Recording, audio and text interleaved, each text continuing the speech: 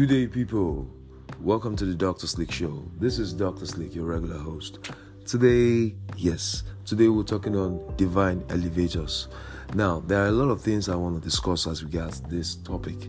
I did not just pick this topic because I want to talk about it. I'm talking about it because I have seen two cases that I'm going to share today and how divine elevators can go a long way to change your life, to help your life.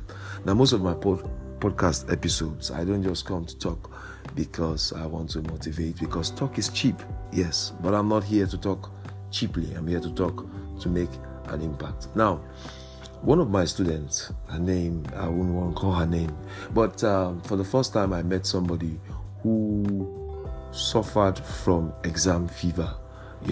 She had this, when it comes to exams, there are some particular subjects that when she knows that these subjects are coming, she gets scared, and that fear most times get at her. This girl is very intelligent, very, very intelligent. Now, this is a striking thing.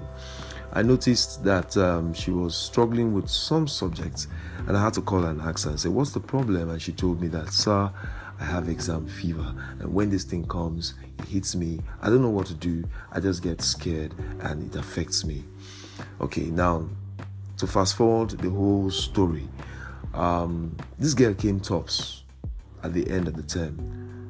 There were two assessments, the first and the second one. She was nowhere near first to third. The first one, I think she was around top 5, but she was nowhere first to 3, just top 5. She was just hovering around. In fact, she was always the 5th person among the top 5. Now, when I told her, I said, look, to calm this thing down, or to take away this thing from your life, is you have to calm down, calm your nerves down. Do not get anxious. Do not get scared. Just, be patient, and you will get this thing done. And she put the advice into practice.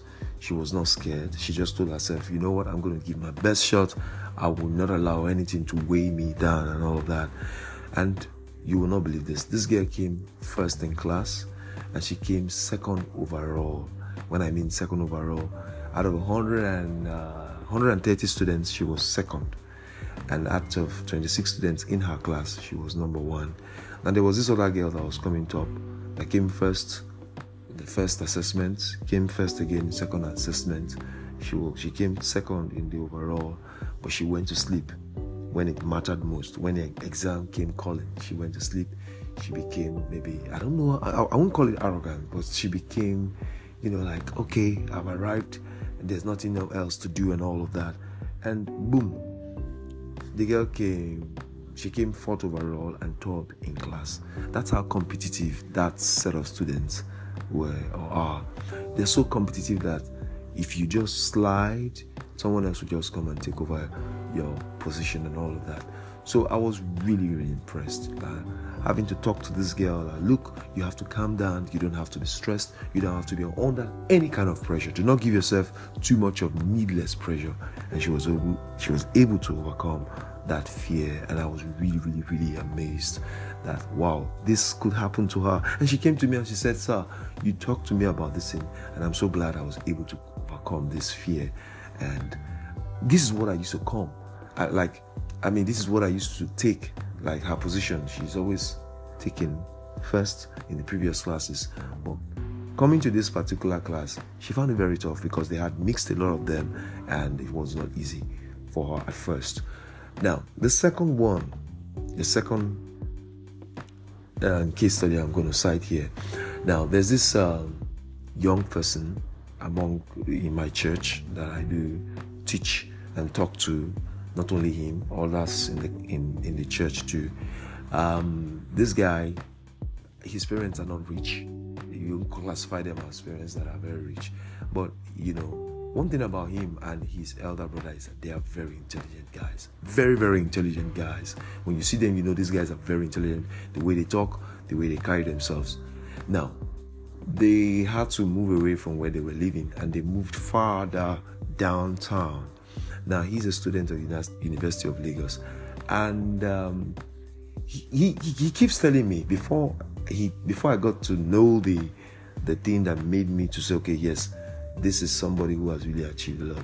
He keeps telling me that, look, sir, you mentor me a lot. I take a lot of some of the things you say to heart and I take them in practice. And I'm like, really? Do I mentor? Like, am I that inspirational to most of the things you do?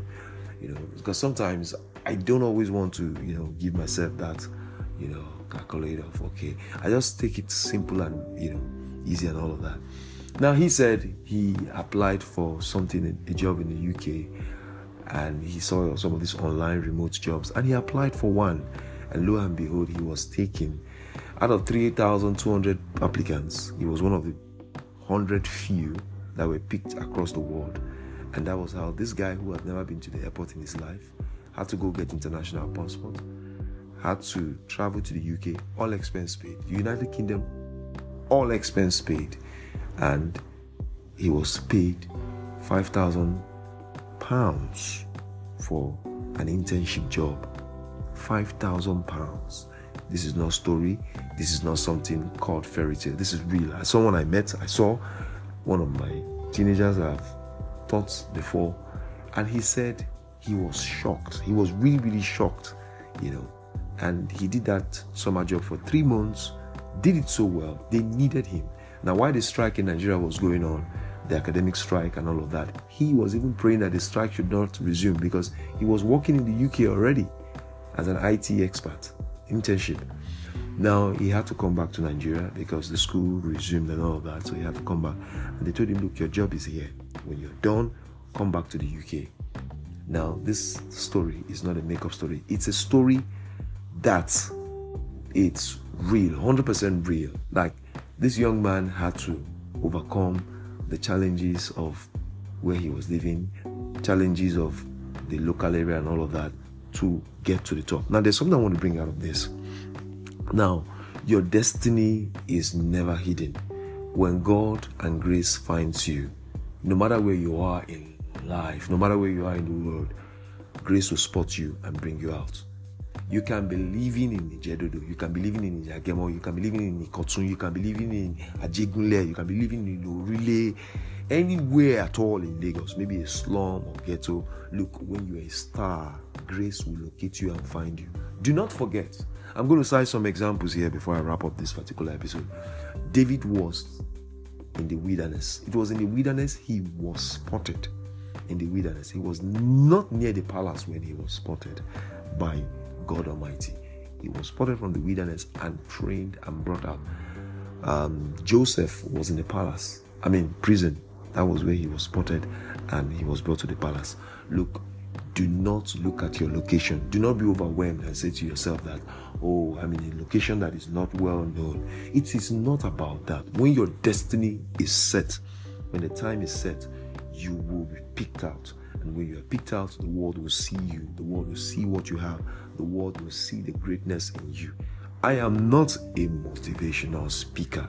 I am Chibuzo, Dr. Slick. And I'm just me. Some of the things I've shared, I've experienced some of them. I used to tell people that, look, I've been privileged to go back to a place I once worked. There are people I know that have tried working in that place 10 times and they have failed. I had 2 opportunities. The first one I worked there, I left. I came back again.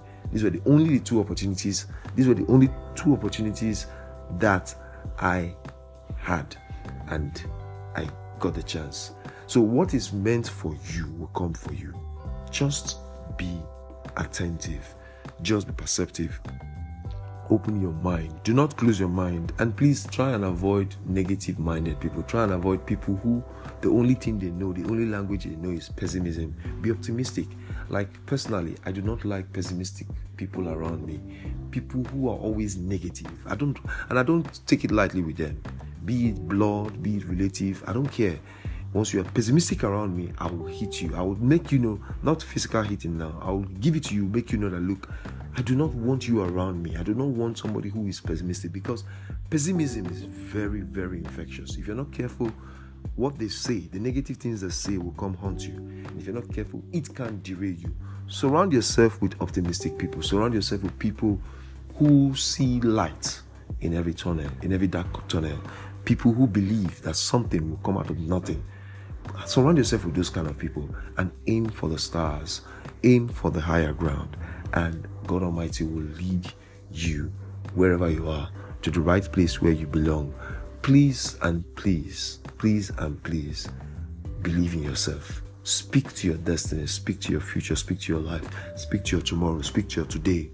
Speak life into your existence, and God Almighty will bless you. This is Dr. Slick, and till we come again to the next episode, stay blessed as usual.